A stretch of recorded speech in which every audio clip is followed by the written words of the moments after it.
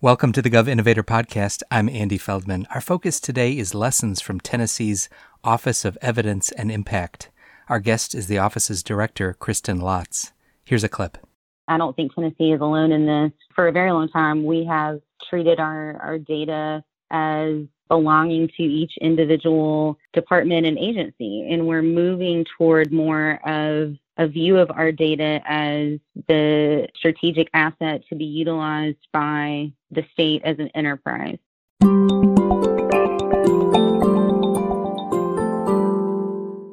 Tennessee's Office of Evidence and Impact was created in 2019 by Governor Bill Lee. The office works with the governor's office and with Tennessee's executive agencies to use data and evidence to help decision makers invest in programs that work for Tennesseans. To learn more about OEI's work and what lessons it provides for other states, we're joined by its director, Christin Lotz. She served in state government for more than 15 years and also serves on the recently created Advisory Committee on Data for Evidence Building, launched by the U.S. Department of Commerce. Christin, welcome. Thanks for having me, Andy.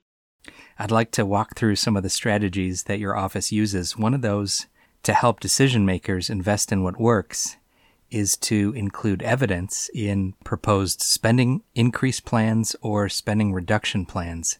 Tell us about that, if you would. Yeah, so one of the first things that our office did was create a tool for departments to utilize when they're preparing their annual budget requests. Initially, we had just created a form for cost increases.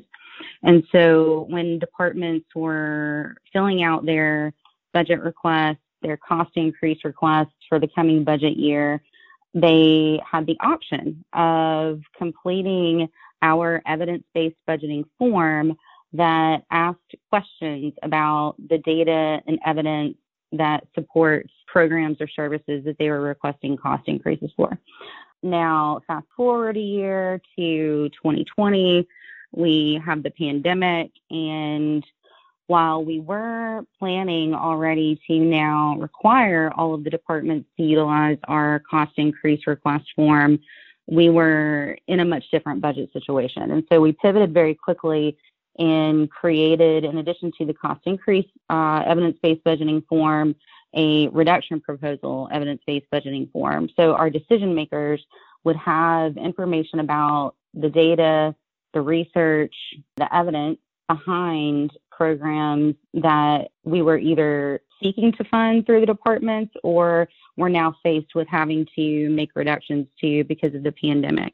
That's really useful, Christin. And tell us, how do you help offices know what constitutes evidence? Yeah, that's a great question. So we've just developed an evidence framework for Tennessee. With our framework, we have different evidence steps. So we have everything from a promising theory of change, theory of action, all the way to rigorous research. And so we want to be able to capture what level of evidence each of our programs and services are at, whether they have that rigorous body of research that we typically think about as being evidence or something less than that. I think that's so useful to have a continuum of evidence in the framework, because obviously programs will be at different levels of evidence behind them, and then they can be transparent about where they are. By the way, for our listeners, I'll include a link on the podcast website to both the evidence framework and also the budget form that they use.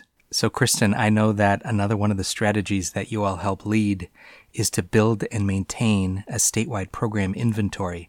Tell us about that, please. Sure. So basically what we do is work with departments to create a list of all the programs that comprise their base budgets. And then utilizing this evidence framework that I've referenced previously, we then are able to evaluate which evidence level each of these programs is at. And in terms of what the program inventory is physically, this is an online database, is that right? That's correct. You know, one of the benefits of the work that we're doing is transparency, and we are posting the results of our inventory work to our Transparent Tennessee website. What you can see there now is the work that we did as a pilot with our state departments of correction and mental health and substance abuse services.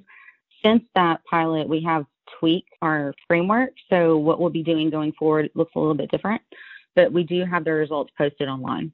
That's helpful. So the program inventory is a work in progress. And can you give us another layer of detail about who's going to use the inventory or how it's used? Yeah, so for budgeting purposes, we actually see this playing a really key role and tying in really nicely to the evidence-based budgeting form process that we have rolled out for the departments. As it stands right now, not having built out the inventory, we're pretty fully reliant on the departments to tell us what data and evidence exists for their programs without having the benefit of that inventory process being complete. Going forward, as we continue to work with departments to build out this inventory, we'll already have a lot of information about the programs and their level of evidence even before the budget process begins. Got it. The third strategy that I wanted to cover is streamlining data management to improve data usage. Tell us about that, please. This is something that I'm really excited about for the state of Tennessee and the benefits that we're going to see. We're working extremely closely with our Office of Strategic Technology Solutions to further data sharing between our executive branch agencies, and we're taking more of an enterprise level approach to data analytics for the state. This is something that we have not done much of at all, frankly, in the past. And so we are working to break down silos, to be able to put our data from across the enterprise together to figure out what we can learn and have policy decisions and budgeting decisions that are really better informed by the data that we have available to us. That sounds very exciting. And am I right that one aspect of this is making it easier to link data across agencies for analyses?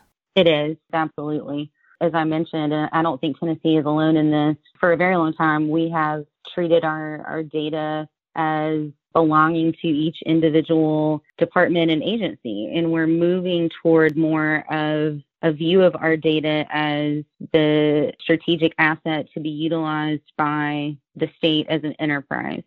There are so many of our departments who touch one another, and we see this. There's really no better example that I can think of than our social services agencies.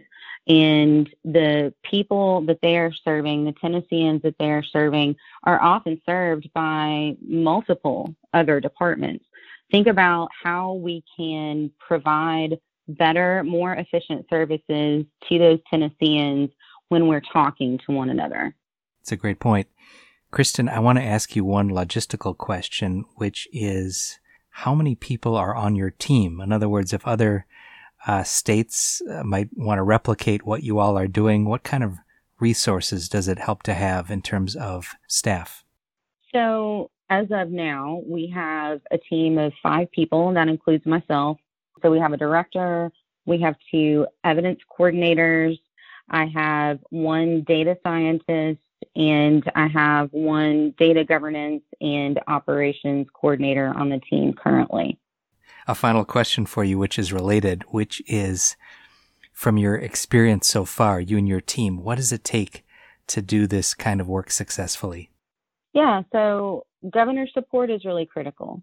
This office was founded as an initiative of our governor, Governor Lee, and having that high-level support is really critical to your success when you're trying to reach out and join together all of your executive branch agencies to focus on a specific mission. Also, it's incredibly important to create buy-in from those executive departments that you're going to be working with. So it's important to lay the right groundwork. It's important to make sure you're communicating efficiently, effectively, and often with those departments, with the leadership of those departments. And then finally, I would say resources are, of course, critical. We have a small team currently, but we're looking to continue to build that team out. And you have to have the people. You have to have the right people on the team, even if it is a small team, to deliver the message and to do the work. Christin, congratulations to you and all the folks that you work with for a terrific example of moving the ball forward with evidence and data at the state level. Thanks for being with us. Thanks, Andy. I appreciate you having me.